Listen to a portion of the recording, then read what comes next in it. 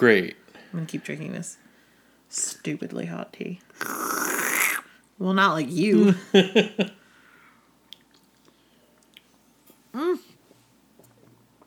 Burn my tongue.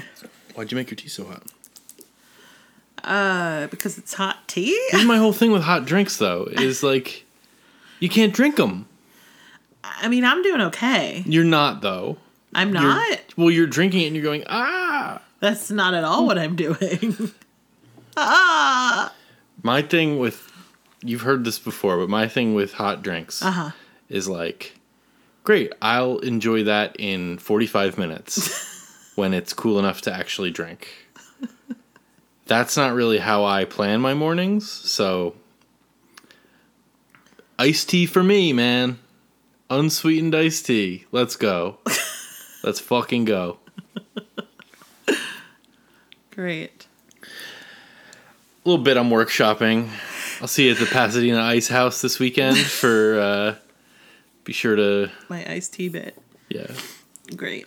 All right, one more sip. Oh, so hot. See? I'm Liza Poor. I'm Mike Polasic. Every week, we randomly pick 2 movies from our stupidly large DVD collection, watch them, and discuss. When it's all over, we can only keep one. 2 discs enter. 1 disc leaves. This is... DVD Deathmatch.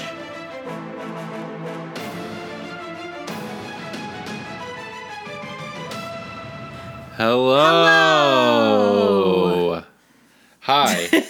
Hi. How are you? I'm great. Great. Great. Okay, let's get into it. No. How are you? I'm good. Yeah? I'm good, yeah. I love that. I'm tired. There's a shock. I'm no, I'm just checking in with my body. I'm checking in with my psyche right now. Feeling good. Good? It's good? Yeah, everything's that. fine. Everything's fine. Everything's fine. Great. I love that. The least believable everything's fine. Yeah. As I've said before, we're going to get like a wellness check from people being like, hey, heard the podcast. You guys okay? Yeah. No, it's fine. No one cares about us. Hey, you know what? Reach out if you care about us, okay? Write in, leave a review on iTunes. JK, don't do that. That'd be humiliating. Okay. Do we have any topics at the top? Well, I wrote this down, but then I realized this is going to air after Halloween, so never mind. Oh, that's true. I was like, oh, we should talk about the best Halloween movies for kids. Because Halloween is coming up in a few days as of this recording. Right. But as of this listening that you're doing currently, listener, first of all... It's the Thursday after Halloween. It's the Thursday after Halloween. It's true. It doesn't mean you can't still watch Halloween movies, though. Yeah, that's true. That's true. And for next year, they'll have... For next year, okay, put a little reminder in your calendar for October 1st of next year. Mm-hmm. Say, go back and listen to episode 59, re-listen to episode 59 of DVD Deathmatch. Because this will be... Hot tips on the best Halloween movies to watch with your kids. Okay, now that that's out of the way. Now we've got that very simple thing out of the way. Very intuitive, streamlined. What do you think are some of the best Halloween movies to watch with kids? Well, I mean, number one, top pick has got to be Nightmare Before Christmas. That's the one our kids love the most. Our kids love it. You've got 2 holidays you can watch. Nightmare Before Christmas. You don't have to stop watching that after Halloween. Yeah. You can still watch it this year. And we will. Yeah, and Plus, it's also, like, good. It's really good. Songs are good. Yeah. It's, like, 20 minutes long. We love that. It's no intermission. Yeah, it's good. You know what I'm excited to watch? What? And I don't know if I've talked about this before on the podcast, and I apologize if I have. But it's autumn time. It's not really necessarily a Halloween thing. Autumn time is here. Autumn time. And the pumpkins are spicy. Oh, man. Come on. Fucking nailed it. Okay. I wasn't trying to, like, one-up you. I was trying to, like, yes and we were doing something collaboratively there. Yeah. Okay. I'm excited to watch Over the Garden Wall again. That's become a real annual tradition around here. I love Over the Garden Wall. And it's the most autumnal thing possible. It's very autumnal.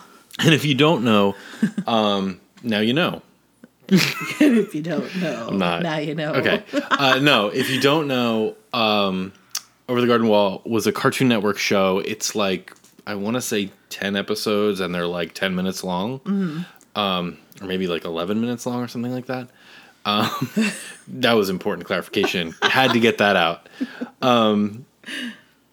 And it's about two brothers like lost in a fantastical wood and the many... On Halloween night. On Halloween night, that's right. And the many adventures they have and scary stuff that happens to them, but also... Yeah, it feels a little studio, oh my God.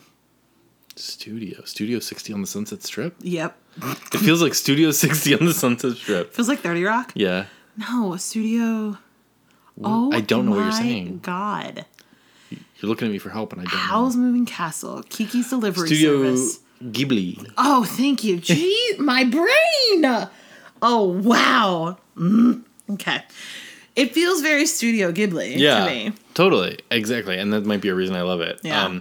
But that's a very autumnal show. It's very funny, has cool songs. Like, potatoes and molasses. Yes. There's Elijah Wood, Melanie Linsky, Tim Curry's in an episode. Melanie Linsky, what a treasure. What a treasure. Hey, we love Melanie Linsky. If you're listening, we love you. We love you. Okay, that got weird. Over the Garden Wall, I'm excited to watch. Hocus Pocus, we tried. I mean, Hocus Pocus is a classic. We got to try it again. I feel like the kid, it's like Ella's probably perfect at this point. Sydney's probably still too young. Okay. So Ella's like almost a preteen. So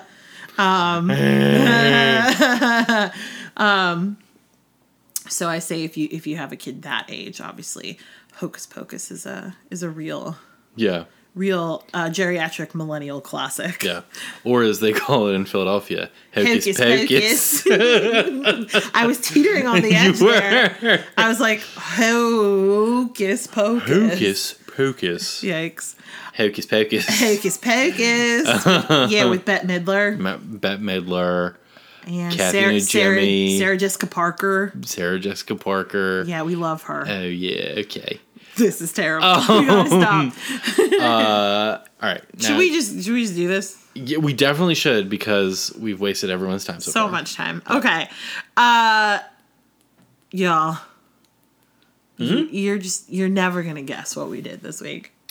We took a hot air balloon to Mount Rushmore, where we found that George Washington's nose is stuffed with diamonds. And then we made that the plot of National Treasure 3. Is that it? Yes, and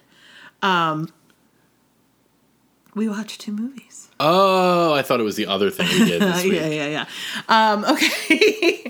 Today we're talking about Hard Candy from 2005 and Enchanted from 2007. Let's kick it off with Hard Candy, as I said, from 2005, directed by David Slade. Our IMDb summary is: Haley's a smart, charming teenage girl. Jeff's a handsome, smooth fashion photographer.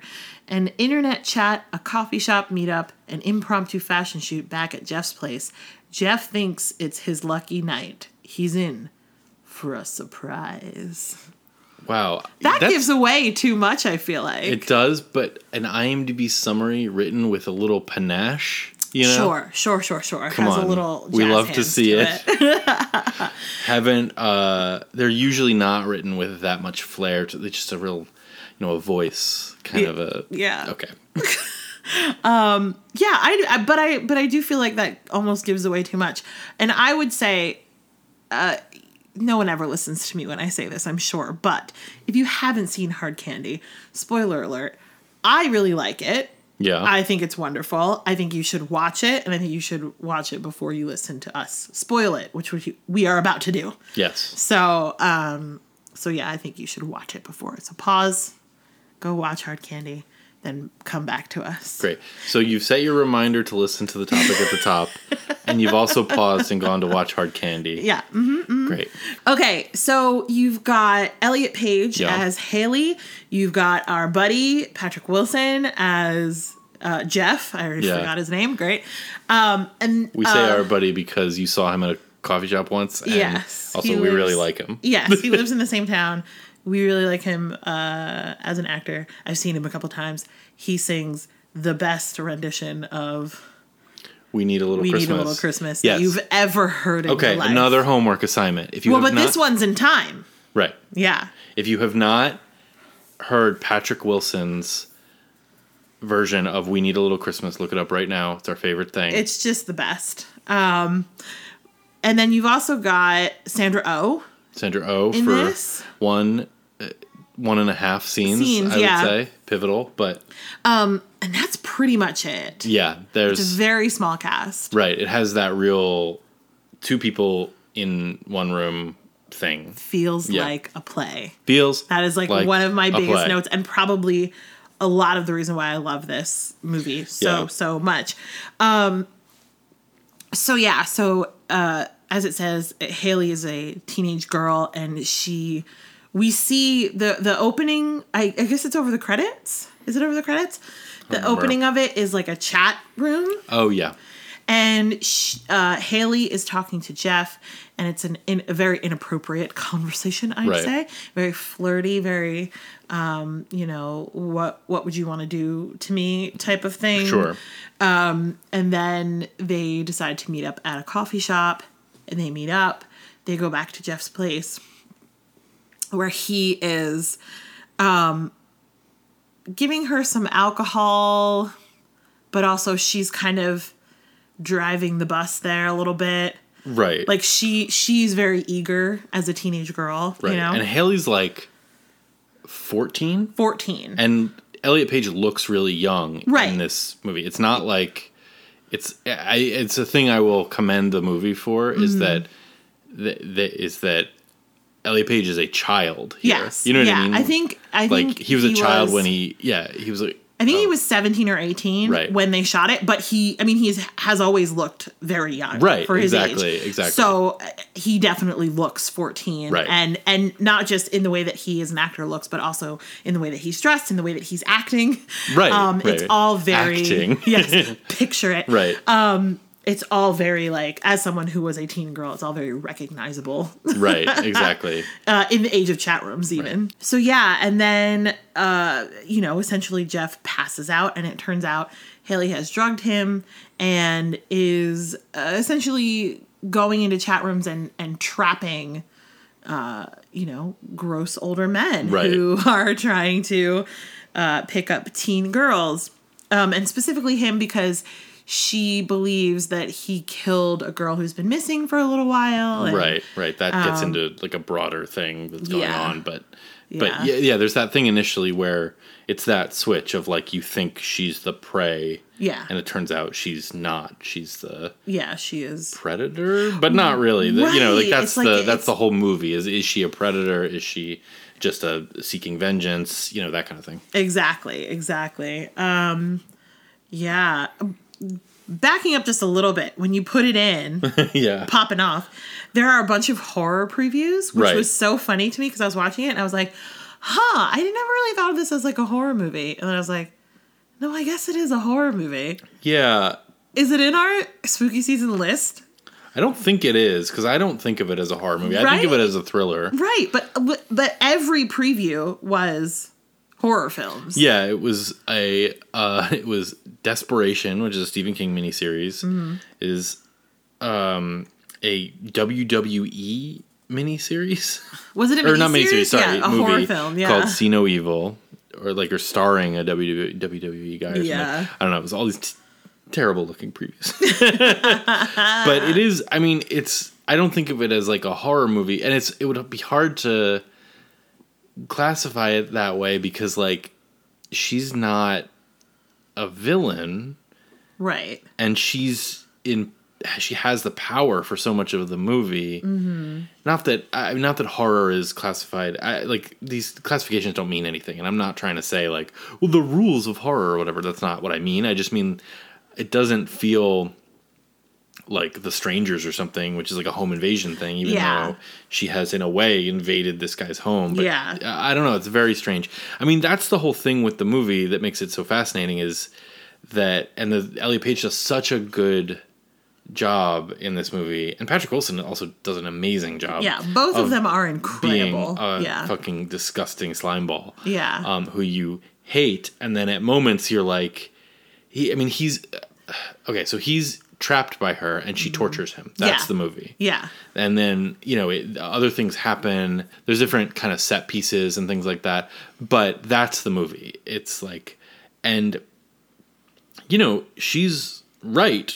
I mean, not like, at least as far as for most of the movie, and whether or not there's like reveals in the end that go this way and that, like, who knows what it ends up as. I'm saying who knows because I don't want to spoil the very end. I know. But anyway. Well, and there is some ambiguity there about whether or not because the driving force behind her trapping this particular guy is that she believes that he killed a girl who's been missing for a while. And there is some ambiguity at the end about whether or not he actually did or not. I don't agree with that. Sorry, now we're off on a thing. Interesting. I think it's very clear about whether whether or not he killed her. Okay, yes. So as far as she's right. I mean, even whether he's involved in this murder or not, he did try to pick her up, and he is trying to prey on a child. Yeah. And so she's correct, but then she's torturing him in a way that, like, you don't feel sympathy for him, but you don't... I don't know. It plays so effectively with where your loyalties lie and stuff, and Patrick Wilson does such a good job of being, like, kind of... I mean, he's such a slimeball. Yeah. In the beginning. But I think you do feel bad for him. At least watching it this time, there was definitely, for me, a lot of moments of you feeling bad for him. Doesn't that mean that I think he didn't necessarily deserve it? Like, no. Right. But you feel bad because she does a really good job at torturing him. Right, exactly. In very clever ways.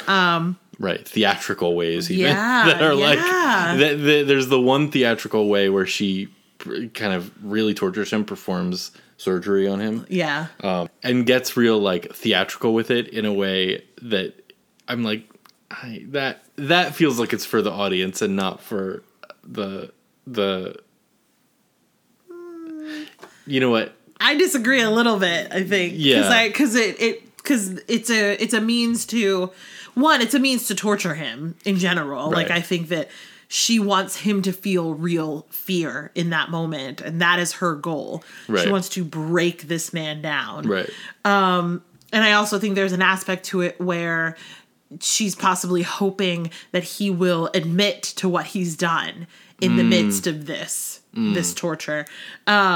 He doesn't. What he ends up doing is telling kind of his origin story. Right. And what was interesting is that apparently they shot a couple of different versions of what that origin story is. And, and by origin story, I mean, it's very clearly his explanation for why he talks to young girls in chat rooms, why he's a predator and a pedophile. And it's a very interesting monologue, I think. Yeah. Without giving too much away, like basically what they've gone with is that there's something about like he had a really close relationship with his cousin, his baby cousin, who would he would babysit her and give her a bath, and she would jump out of the bath and tackle him, and it's a prune monster, and attack him and tickle him or whatever. And his mother or his aunt, I can't remember which, found them doing this one day and put his hands to a stove as a punishment. And it's just like, it's a very interesting monologue. Right, because like you said, it's him justifying a thing that... Right, yeah. But anyway, so this is like, as we said, it's two people in a room. It's like if you've seen like Swimming with Sharks, which is a movie that I saw way too young, which is... I'm like, I haven't seen Swimming with Sharks. I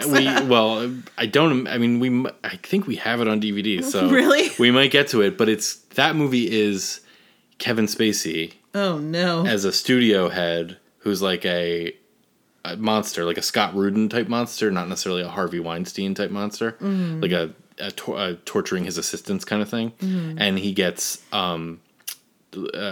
kidnapped and tortured in his own home by one of his assistants, essentially. And I think, but there's another movie that will come up probably... Tape, which is like Ethan Hawke and Uma Thurman. Yeah, I can picture the cover. And it's all in one room. And like you were saying this earlier, and I agree. Like I fucking love a one room movie. Yeah. You know what I mean? Yeah. Swimming with Sharks doesn't really count because there's a lot of flashbacks. Anyway, doesn't matter. Doesn't matter. Could not matter less. But that thing. This is such a good kind of display for Elliot Page and Patrick Wilson, especially because of what we've been talking about, which I think the nature of this conversation we're having, the reason it's like, but is because the movie is ambiguous, not necessarily with what happens, although it is kind of ambiguous with what happens a little bit, as you pointed out. And hey, I'm man enough to admit that you're correct, that I was wrong. Okay? But I appreciate that. Ambiguous with what you're supposed to feel. Yeah. You know what I mean? Yeah. It's not easy. Right. Because she's a child. He's preying on her. Then she becomes a torturer. Right. In a way that isn't right. But then it kind of is in the end. But then it's... I don't know. It's interesting. It's very much like doubt. Right. Where you just... You don't have all of the answers, so... because we are human and we like to put things in neat little boxes, your brain is trying to make a decision, but the movie completely like toys with your emotions and makes you doubt yourself. Right. And it's a little bit. Yeah. This one lands on less so. A little more of a conclusion, yeah. I think. No, and absolutely, but it is very interesting. You think, I mean, hopefully you hear like, oh, this is a movie about a pedophile who gets tortured by a young girl after you think he's going to attack her, and your mind's like, oh yeah, great, love that. Right. Yep. Exactly. You know? But then you're watching it and you know, the dialogue and the way it's shot and the performances make you think a little bit more. And yeah, it's just it's very well done. And it feels, like I said, so much like a play. I would love to see this on stage. I think you could do some really amazing, cool stuff with this. It's a cool idea. Right? And just can't you just see it? Like, yeah. You know what I mean? Like, it would be incredible on stage. And next and time you see Patrick effects. Wilson at the coffee shop. Yeah. Yeah. But, yeah, I think it also has, if you liked Promising Young Woman. Yes. It's not the same feel at all. Mm-mm. It's not like Promising Young Woman is, for lack of a better word, kind of fun. Yes. And it's kind of looks cool. Like Marie Antoinette. Right. Yeah. And this actually, it does look very clean, this movie. Yes, I want to talk about that. So finish your thought. Yeah. It does look very clean. It doesn't look as grimy and real as I want it to look, because it looks very 2005, whatever. But it does commit. I love Promising Young Woman. It does commit a little more to the revenge part of it. Yeah, the dark revenge part of it than Promising Young Woman, which was if I remember correctly, she just kind of scares people, but she doesn't actually scares men into not preying on women, but doesn't actually do anything to them. Yeah, I think so. If I'm remembering correctly. Yeah, I'm trying to remember, but I feel like there's more to it than that. But yeah, no, there is, and I'm not trying to say anything against that movie. I'm just saying, I know. It's a different. This movie is a little harder, hard candy. But you brought up the way it looks. I love the way that this is shot and the way that it has been edited. It's super bright. I mean, we're in California. Yeah. So it's super, super bright. It's just to this side of overexposed. Yeah. Mm-hmm. And what I think is so brilliant about that is that you're immediately with this feeling of there's nowhere to hide. Yeah. You can't. Yeah, that's a great point. You know what I mean? And Yeah. it just, it's this overwhelming, like, neither one of these people is going to be able to pretend for very long. That's a great point. You know? Yeah. And I just think it just looks really, really cool. You're absolutely right. It's very, like, indicative of 2005 in that weird kind of, like, almost grainy, but not really, kind of hazy. Yeah, like, well, you brought up, while we were watching it, the choppy effect. Yeah. You know what I mean? Of The, when like, things... stutter effect. Right, when people are running around, it looks choppy. And I was trying to remember what that was, and I looked it up because it's... I always remember it from the opening of Saving Private Ryan. That's like where it was kind of... That's where I feel like it was first brought to the masses or something. I've never seen Saving Private Ryan. You're fine. Okay. But the first, 20 minutes of Saving Private Ryan are kind of legendary as D-Day, Yeah. and it's not glorified at all. It's supposed to be gritty and grimy and, oh my God, people are dying and all this stuff. Mm-hmm. And it's great. It is great. I used to love that movie. I haven't seen it in a long time. Anyway, the effect that we're talking about is a high shutter speed. So, which, now I went to film school. 20 years ago, I could have told you all of this in great detail. Uh-huh. I had to really... This is why I'm a writer and not a cinematographer. I had to really relearn this. And what I think, to explain it very poorly... Let's say poorly. So the shutter is the thing that opens up... Yeah, and lets the light in, right? The film stock comes up into the gate... And then the shutter opens and closes, and then the next piece of film stock, and that happens 24 times per second. Mm-hmm. Okay, so a high shutter speed is the shutter is open for a shorter amount of time, which means it gets a sharper image, and so the images bleed into each other less.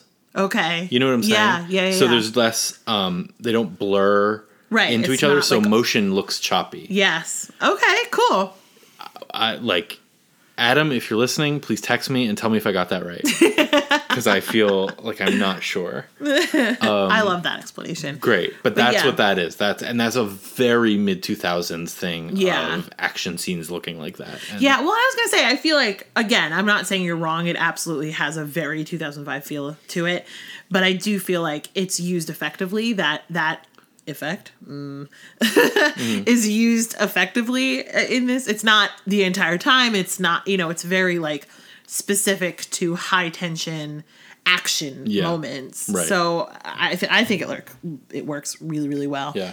I think. Oh, go ahead. No, you go. You were. No, you go. You said and then, but I thought you weren't going to speak, and then you started. So Please go. Oh God, I'm so sorry. Please go. I beg you. I don't like that. The line of the movie to me is when she's giving him a lot of choices. Oh, you can do this or you can do this. Yeah. You can admit what you did and I'll tell everyone, or you cannot and I'll continue torturing you, like that kind of thing. Yeah. And she says like, well, I'll email everyone about what you did. And he says, that'll ruin my life, my career, whatever. Uh-huh. And she says, didn't Roman Polanski just win an Oscar? Yeah. And that is like... Ooh. I mean, even in 2021, that's... Yeah. That, especially in 2021. Right. That is like such a great line and such a... It's simultaneously so hyper-specific to the exact moment that this was made and also timeless. Still relevant. Right, exactly. Somehow. Exactly. Still fucking relevant. Exactly. And, this is a little bit of a tangent, but we talked about this before with Doubt and some other movies about cancel culture or whatever. Mm. And it's that line to me is like, oh, this has been going on forever. This debate that everyone thinks is new is the same debate that was going on 15 years ago. It's the same debate that was going on whatever. Mm-hmm. And I really love, this is such a tangent, and I'm sorry, but I'll keep it brief. Make it happen. You're like, stop apologizing. It. But I've been reading and listening to these Rick Perlstein books, which are Nixonland and The Invisible Bridge and Reaganland, which are just about, like, they're just these comprehensive histories of Richard Nixon and Gerald Ford and Jimmy Carter and Reagan and what life under Reagan in America. And the thing that keeps hitting me, like these books are so huge and comprehensive, and they're just like really well written, but event after event after event, you know what I mean? Like almost like a list of things sometimes that happened. And the thing that keeps jumping out at me is that, like, oh, none of this is new.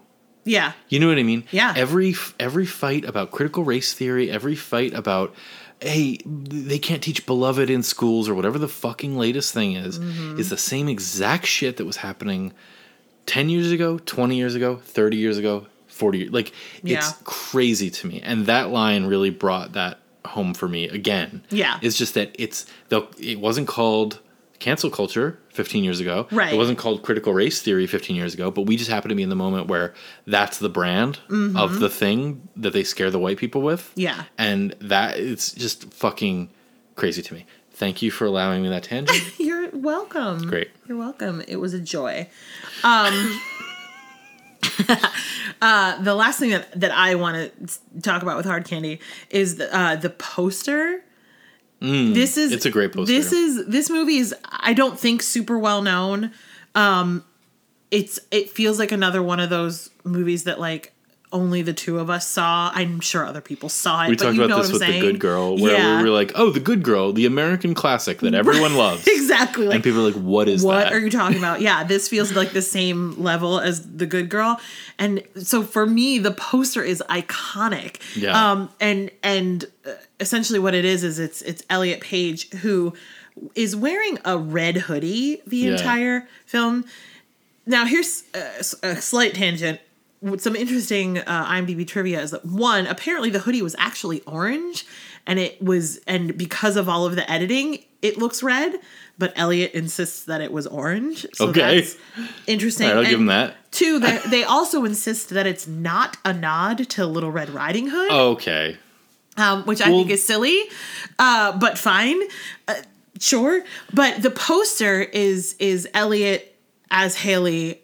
Maybe it's not him, I don't know, but it's Haley in the red hoodie and the outfit that she wears in the movie, and standing in a giant bear trap, like those bear things. And it's very cool. It's against a white background. It's one of those things where it takes a minute to realize what Haley is standing in. Right.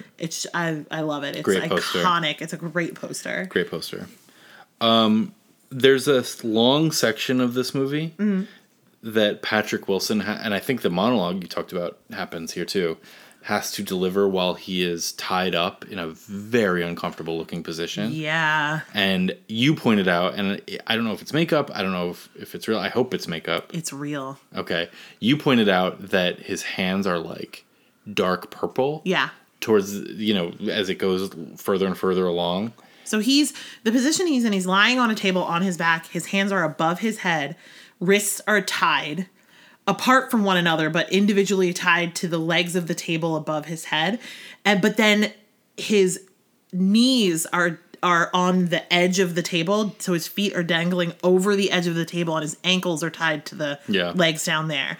So he's kind of in a drawn and quartered position. It looks like it sucks. So uncomfortable. And according to the trivia, again, that was not makeup or effects. There was a whole section of shooting where they were too tight and his hands turned purple. Apparently there was a moment where he, like, during all of that, where he actually passed out. Yeah. Which I think what they were saying was more about the kind of physicality of the acting of it got so intense that he passed out for a second. Right.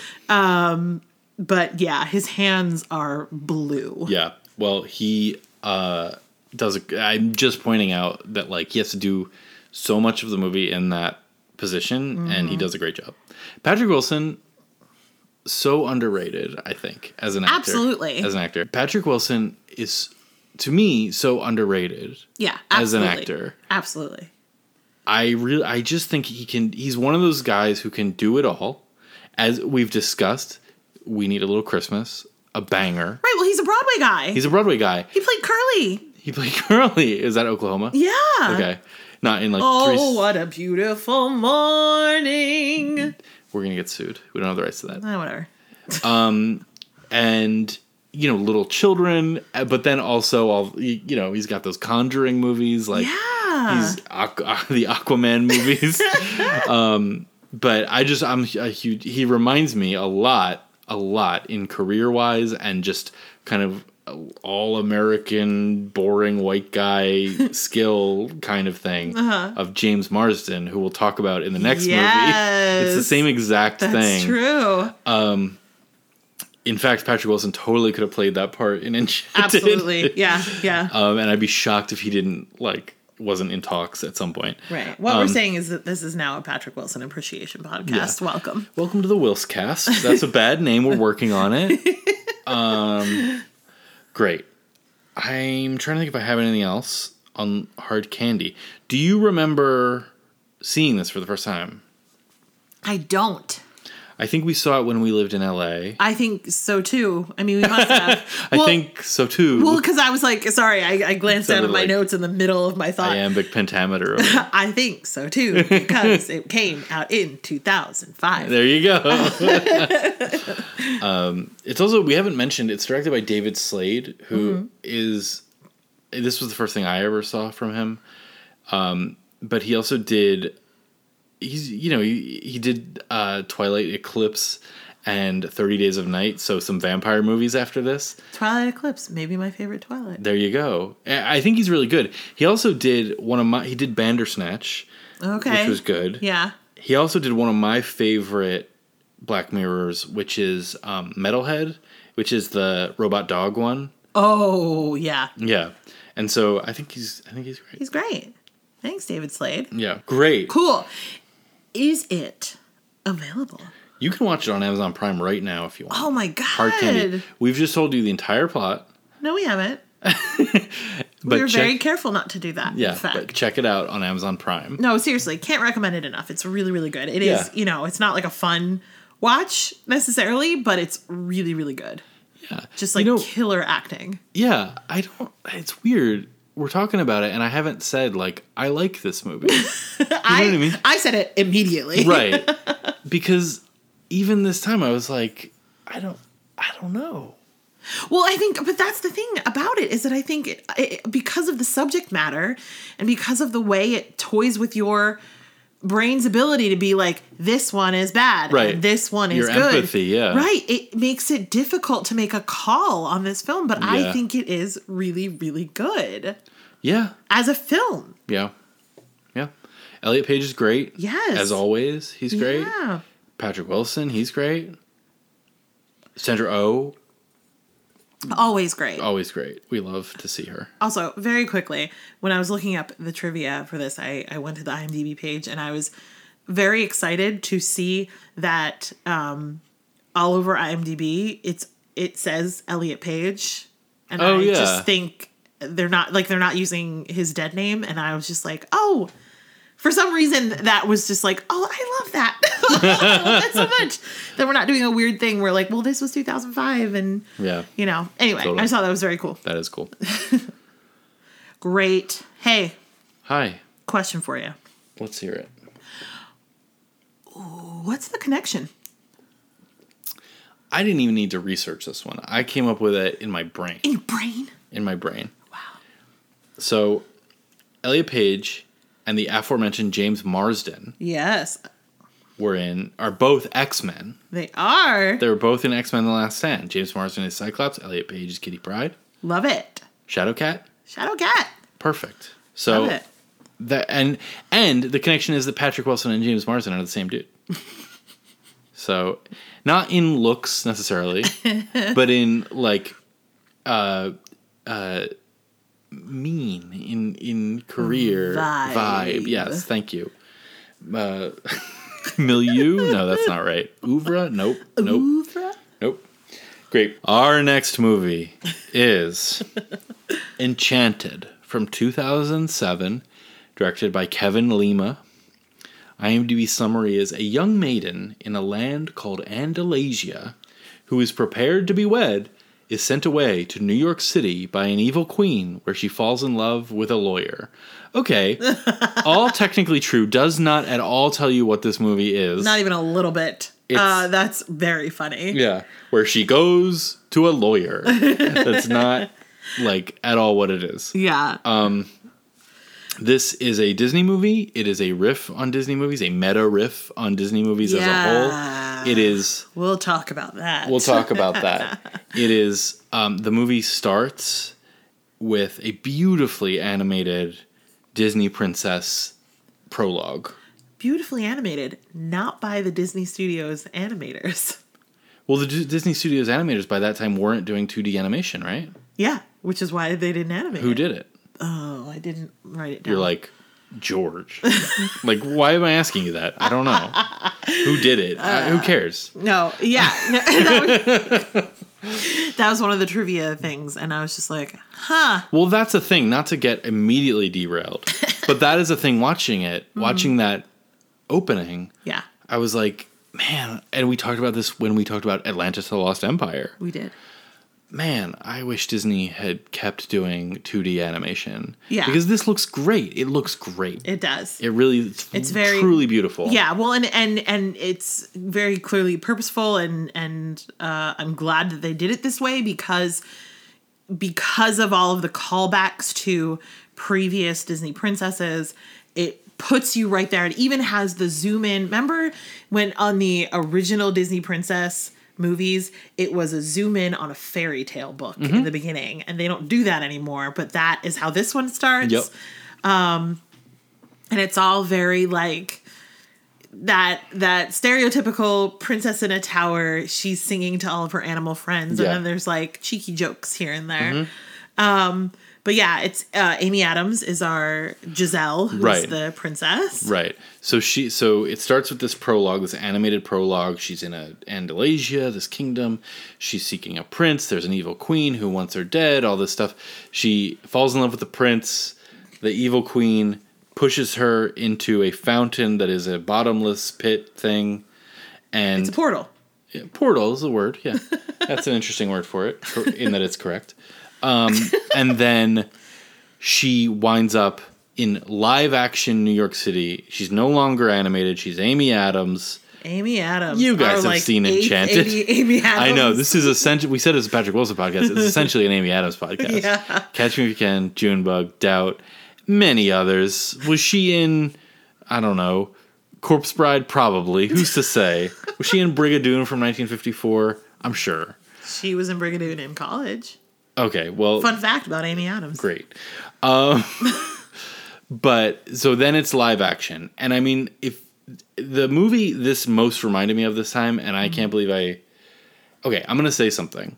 Oh, I can't wait. And it's going to be a little bit of willful obtuseness here. Oh no, it's my hatiest thing. I know. But when I say this to you, please know that I know the answer to this, and that I understand what I'm saying. Are you just telling me not to yell at you? No, that's not what I mean. I mean that, like, I'm not actually saying this, but I'm kind of saying this. Got it. It's fascinating to me that you don't like Elf, but you like this movie because they are the exact same fucking movie.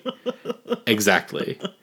Now, I know that they're different in ways, and like Amy Adams is different from Will Ferrell, and they're not the same movie. I'm not actually saying that when I say that. Yeah. But watching it this time, I was like, this is the same fucking thing. Exactly. Beat for beat. And not like, again, I don't even mean that in a pejorative way. I don't mean they ripped off they ripped off my favorite movie, Elf, guys. That's not what I mean. I just mean like, because so many movies are the same as other movies. Yeah. That's like what my whole brain is like, this movie's like this movie. Yeah. But they are so similar. I guess. But like, I think it's a compliment to this movie because she's so funny in the same way that Will Ferrell is so funny in that movie. Yeah. Of just childlike, I'm in New York City. But I'm a Disney princess. But I'm a North Pole elf or I'm a Disney princess, and Yeah. I'm wide-eyed and I look at everything as beautiful, Yeah. and I have this childlike innocence, and that is so fun to watch when there's like an actor who can handle the comedy of that. And Amy Adams is so good in Oh this. my God. The way she commits is incredible. That's exactly what it is commitment. It's beautiful to watch, honestly. So then, anyway, to finish up the plot part of this, she's in New York City. She gets kind of taken in by this stuffy businessman, and he loves business. I believe he's a lawyer. He's a lawyer. Oh yeah, and he has a dead wife and a plucky daughter. young daughter, and his Dina Menzel is his girlfriend, and but their life is very rigid. But then Amy Adams is a breath of vitality into their stuffed shirt lifestyle. True. And she teaches them to love again, and also falls in love with the guy. He falls in love with her. Then she's followed there to New York City by James Marsden, who's her Prince Charming. Her prince. Who's perfectly cast Yes. and perfectly acted by him. Yeah, well, he's it's the perfectly same, acted by him. Well, it's the same thing. It's the commitment of just just insane. Like he just oh my God. Absolutely. Even the way he affects his voice a little bit. Yeah. Of just like Giselle. Right. And it's just like so perfect. It's that thing that Chris Pine does in the Into the Woods Oh movie. my God. That is so funny. Brilliant. And then also followed by Timothy Spall, who is the toady for the evil queen. Played by Susan Sarandon. And she's trying to get Giselle and have her eat a poisoned apple, and all this hilarity ensues. It's crazy. Yeah. That's the movie. It's a fun adventure. It's also a musical. It is a musical, which I love. It's a musical, and it's like it's got some really great songs in it. The songs are good, man. The songs are so songs good. are really good. And even the ones that are underrated, because that's how you know is the big song from this that people are like, oh, that's the song. That's the big Central Park dance extravaganza, took right? apparently 2 weeks to shoot that. That makes sense. Yeah. But personally, I think my favorite song from this movie is Happy Working Song. Yeah, that's a really good sequence. It's so good because it's like she wakes up, she slept in this guy's apartment. She wakes up, looks around, and everything's messy, and she says, "This won't do." And she leans out the window and calls out the song that brings all of her animal friends running, except we're in New York City, so it's rats and cockroaches and flies and pigeons. Yeah. And they all come in and they're cleaning up, and it's just this like it's great. It's a great song. Really good. It's very well done. It's just very good, and all of the nods are great. You've got cameos by the women who played Ariel, Pocahontas, and Belle, which is a cute little Easter egg for super Disney nerds. There's a lot of songs that sound like other songs / are just the other songs. Like there's a point where the prince is watching TV in a hotel room and it's just playing Beauty and the Beast. Thank you. Yeah. I was like Beauty and the Beast. When she's looking in the fish tank, they're playing Part of Your World. Right. And then also like you've got in the villain, you've got this Maleficent, evil queen, evil stepmother, Lady Tremaine combination. Yeah.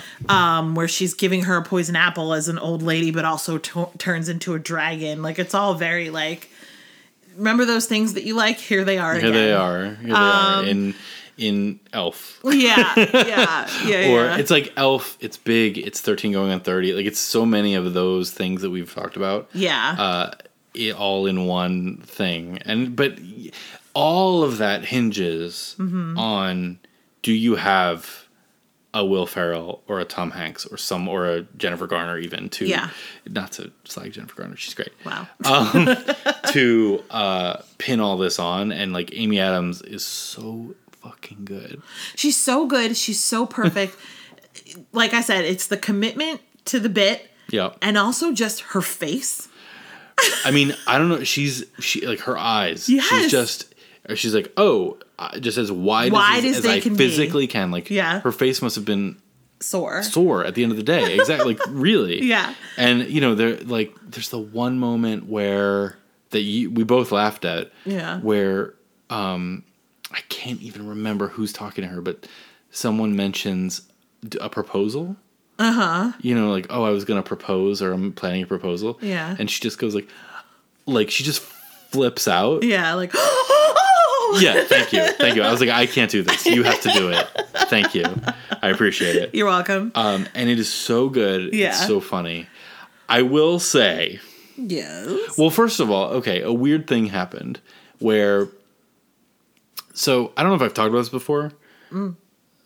Deep Dark Secret time. Yeah, revealing things on the podcast. But before Letterboxd was in my life, my thing was I would see a movie, and for myself, not for my own records, I would rate it on IMDb. Yeah, I know. You know, and so that's why thousands of movies over the course of over a decade. Yeah, of just rating every movie I saw, and this is not that interesting, but I did notice a trend where when I was younger. I was there were a lot more movies that were would get 1 star or 2 stars. Yeah. And now it feels like as I'm older, everything's a 7. Every movie is a 7. Everything's that was good. I like that. Yeah.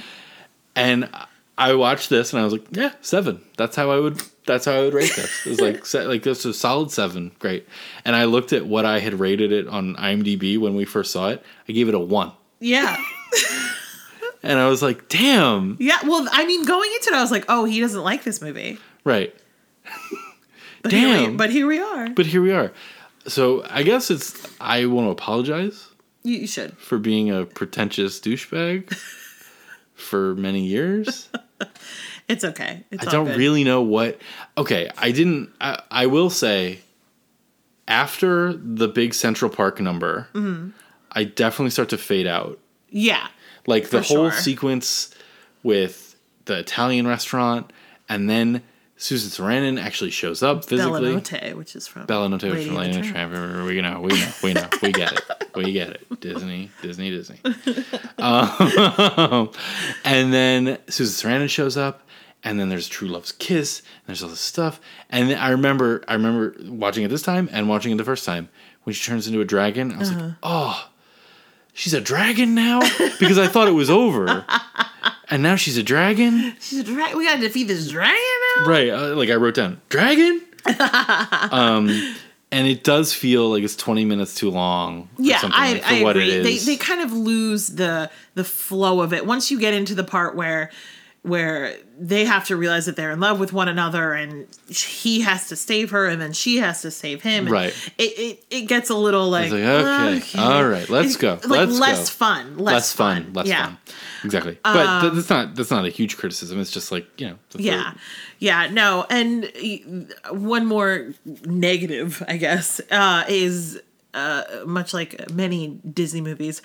We're in New York City. And there are so few black people. Yeah, which that's true. Hysterical. And they take it a step further in this one scene. Yeah. And it's just like, Lord. So he's a lawyer. Patrick Dempsey. Have we said that that's who plays this guy? Who cares? I don't mean to insult him, but who cares, honestly? He really is kind of an afterthought. He could be played by anyone. Not that he doesn't put in a lovely performance. He does a fine job. Yeah. It's a thankless role. Exactly. So he's a lawyer. He's a divorce lawyer. And we start... Get it? I was like, no, but I mean, just what you're saying. True love. And we start off, and it's this couple who are black, and they're arguing in this. It's very clearly like a very tough, rough divorce. They're fighting over a baseball card. It's a whole thing. And then he comes across Giselle. She spends the night. He has another meeting with these people. He brings her into work and says to his secretary, I need you to figure out where she needs to go and get her out of here. Figure out where Andalasia is. I've never heard of it. Whatever. And then he comes out of his meeting and she's still there and she's spinning and looking at the ceiling and she starts talking. Cocaine. Yeah, Giselle starts talking to the woman who's trying to get divorced, And she walks up to her wide-eyed and says, "Your hair is lovely," and then touches her hair. Right. And it's like, okay. Yeah. Okay. Yeah. That's the thing. You did the thing. Yeah. Yeah. Totally. In case you're confused, you shouldn't touch other people's hair, regardless of their race. But it is a thing black women encounter a lot, right? Yes. Yeah. So that was very like, oh boy. Yeah. And there's love Amy Adams. There's no one whiter. No, there truly isn't. And so, this white lady going up to a black lady and saying, "I love your hair," and touching it. Yeah. It's not what we do in 2021. Yeah, it's not great. But also not surprising because Disney especially in 2007. So, they're making changes and whatever, it's fine. But yeah, that was very like, okay. Yeah. I mean, she's supposed to, I don't know why never mind. I'm not laundering this for her. Yeah, no. I'm not defending this. Yeah. It does have the moment, I mentioned this in our Indiana Jones and the Last Crusade episode, that I love. Yeah. When someone says, "Don't worry, the end of the movie is soon." Because when? I think it's Susan Sarandon who says, "We're coming to the end now." Oh, yeah. I love it. Guys, everything's cool. Yeah. Just like 5 to 10 more minutes and just give us, we'll wrap it up for you and you can get out of here. Love that. That's another thing. So Susan Sarandon plays this evil queen, Lady Tremaine, Maleficent combination, the villain.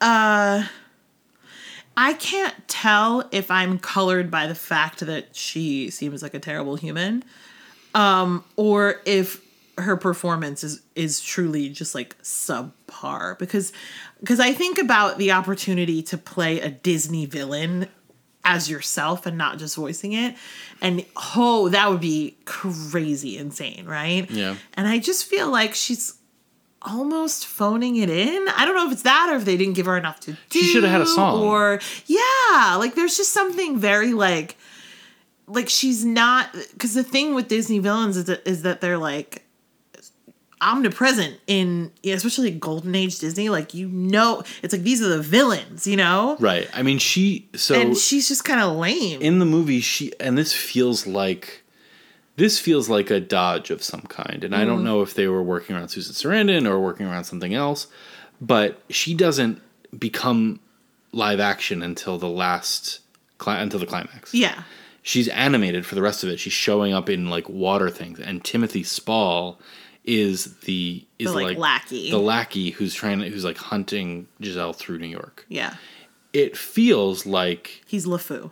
Yeah, it feels like they should have had her do that, and her being in New York, and a Disney villain in New York. Right. Like there's something about the fact that she would fit in. Right, exactly. She would be right at home in the West Village or the Lower East Side or something. Like she would say all of these outlandish things, but everyone would be like, yeah. Right, and her outfit is so camp. Right. That, she gets dragged into this drag show, and she's like, you know what I mean? Like all that stuff. There's so much fun to be had there. Yeah. But she doesn't show up till the climax just to turn into a dragon and get defeated. Right. I don't think it's... I mean, unless like they were like, "Oh, Susan Sarandon, we can't work with her," or whatever. Yeah. I don't think it's her fault. I think it's the fault of the structure of the movie. And they give so much to Timothy Spall, who's lovely, but like he's not. It's not really. And she should have had a song. Yeah, she should have had a song for sure. Definitely, for sure. It even has the same revolving door bit as Elf. It truly does. It's this. I mean, no vomit though, so maybe that's why I like it. Yeah, that's for sure. This is just Elf for girls. Oh boy. What did you rate Elf the first time? 10. 10, bro. I hate this character. Bro who loves Elf. I find it charming, bro. I think James Caan does a great job. You gotta stop. Bro. You gotta stop. Okay. I like the practical effects in the first act, bro. Oh my god. Oh my god. Could have gone full CGI, didn't. All right. Also, y'all. Oh yeah. we got bloops. We got a blooper reel, baby. Bloop time. They're not amazing. They're cute. Everyone had a fun time on set bloopers. Yeah. Not, here's everyone fucking up in the most hilarious ways possible bloopers. Yeah, exactly. And it's also I once appreciate how like edited it is, and how packaged it is, and also that means it's like 2.5 minutes of a nice time with everyone just laughing. Yeah. Oh, and very quick note about Idina Menzel in this movie. Yeah. So she's in this movie. She plays the girlfriend of the lawyer. She's kind of nothing, unfortunately. She's not given a ton to do except be kind of this like obstacle in the way of him falling in love with Giselle. She doesn't sing. She doesn't sing. Which is funny because she's been nominated at least twice and won Tony. Famously a singer. But spoiler alert, at the end of the movie, because Giselle has fallen in love with lawyer, she goes back to Andalasia with the prince and marries the prince. So she is a Disney princess at the end of this movie. So Idina Menzel is a Disney princess twice over. Wow. Which is kind of cool. Love that for her. Right? Also, she's not, it's the classic thing of, oh, I should be with this guy, but he already has a girlfriend or whatever. But she's not a monster. She's just a lady. Yeah. You know what I mean? Yeah. Which I always like liked that. Chill, yeah. When the other, I guess Amy Adams is the other woman. Yeah. The person that the love interest is already with isn't a monster. It's not Parent Trap or something. It's not like a monster. It's very like, she's very, when they all realize that True Love's kiss needs to come from lawyer dude, she has a line that feels shoehorned in, but is a good like picture of the essence where she's like, it's okay. Yeah. Like do it, you know? And that's nice. Isn't that nice? It's a nice, hey, everything's a 7, baby. Everything's a 7. You get to be closer to 40. Oh, everything's a 7. Okay. Who knew we'd have so much to say about Enchanted? Is it available? Disney Plus. Disney Plus, baby. It's a Disney movie. It is. Although you brought up a very interesting thing. Did I? Which is, so this is a big Disney movie about a Disney princess. Yep. And you would think that in all the Disney princess marketing and material and merchandise and all this stuff, let's throw Giselle in there. She's a Disney princess. But she cannot be a Disney princess in that same way, in the official Disney princess way. Yeah. Because her likeness is based on a real human. Right. So which Disney is not would true, have to pay her in perpetuity. Right. Not true of Tiana and Jasmine and Snow White and Sleeping Beauty and Cinderella and all these people. Right. So Disney's just like, nope. No, exactly. Like it's so like gross money bullshit because it's like, it's not like it couldn't afford to just pay her for her likeness or work out some deal. Right. But they're just like, no. Yeah, nah, bro. Yeah, nah, bro. Great. How we feeling? I don't feel strongly either way. Interesting. I like both of these movies fine. Yeah. I think if you gun to my head, podcast to my head, podcast to your head, I would keep Hard Candy of the two. I think I agree. I feel very, very much the same way. But like, I like Enchanted. Our kids like Enchanted too. That's the thing. They do, but we have Disney Plus. Yeah, that's true. That's true.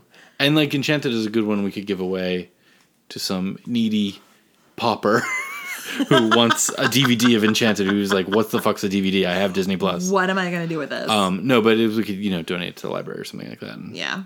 Hard Candy, I'd be like, I don't know. I don't know about this one. No, and in the grand scheme of collection, culling a complete collection, it is more likely that Enchanted is going to remain available. That's true. Than Hard Candy. Especially because there's a sequel coming out soon. Yes, there's a sequel coming out called Disenchanted. Disenchanted. Oh, fuck. Look out. Look out. Oh, no. Okay. Great. Enchanted, thank you so much. You've brought us Endless joy. Also, you alerted me to the existence of the Lestat musical, which I didn't know about before Enchanted, because it has one of those sequences that take place in Times Square. Yeah. There are many sequences that take place in Times Square, so you're always like just looking at what all the posters are. Yeah, exactly. And there's a big scene that takes place in front of the poster for Lestat the musical. Yeah. Also, James Marsden on top of a bus in front of a Hairspray poster. That's right, and he's in the movie. Ironic, because he's in the movie. As Corny Collins. Right, Corny Collins, the character we all know and love. Yes. Great. Awesome. All right, so we're going to get rid of Enchanted. We're getting rid of Enchanted. Okay, goodbye. Goodbye. Great. Shall we pick this next match up?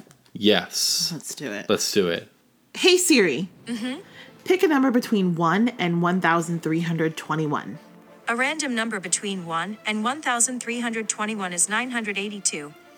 982. From 2005. Rent.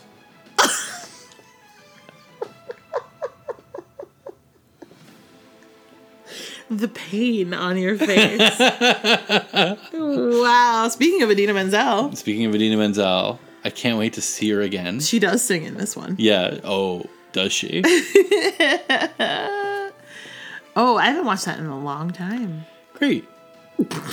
I think it's good. I think it's good to watch it again. Yeah. Well, because Tick, Tick, Boom is coming out. Yeah, exactly. Gotta watch the movie before we watch the prequel. Right. Great. I love that. All right, let's see what's going up against it. Hey, Siri. Pick a number between 1 and 1,321. A random number between 1 and 1,321 is 449. 449 is...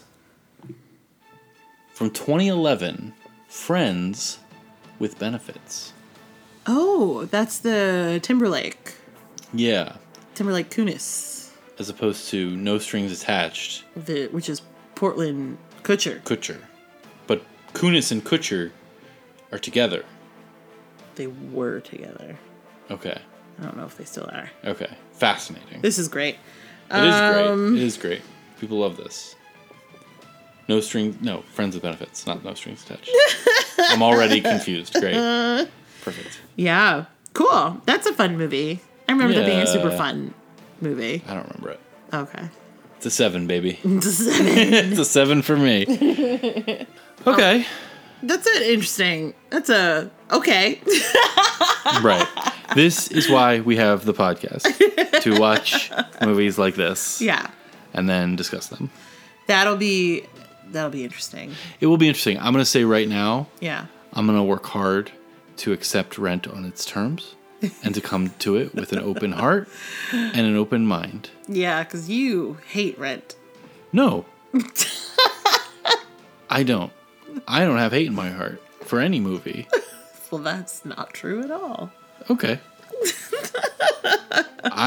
Everything's a 7 to me, baby. Everything's a 7. We'll see. Y'all, thank you so much for listening, especially if you got this far. We're DVD Deathmatch in all of the places. We got the Insta, we got the Twitter, we got the Gmail, we got the World Wide Web. And I hope that you still have Halloween candy left and are still enjoying that. I love that. You know what I mean? Great. Listen. Come back next week and see who survives. DVD Deathmatch.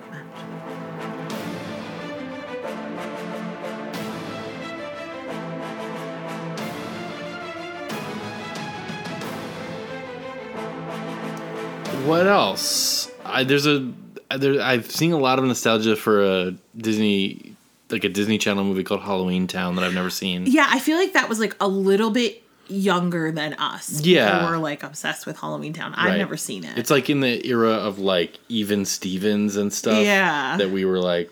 It's like we could have watched it, but we didn't. We definitely didn't. Is this good content? Hey, if they're here, they're loving it. Suddenly doubting all of my life choices. Well, you get to cut it out if you don't like it. Are there any other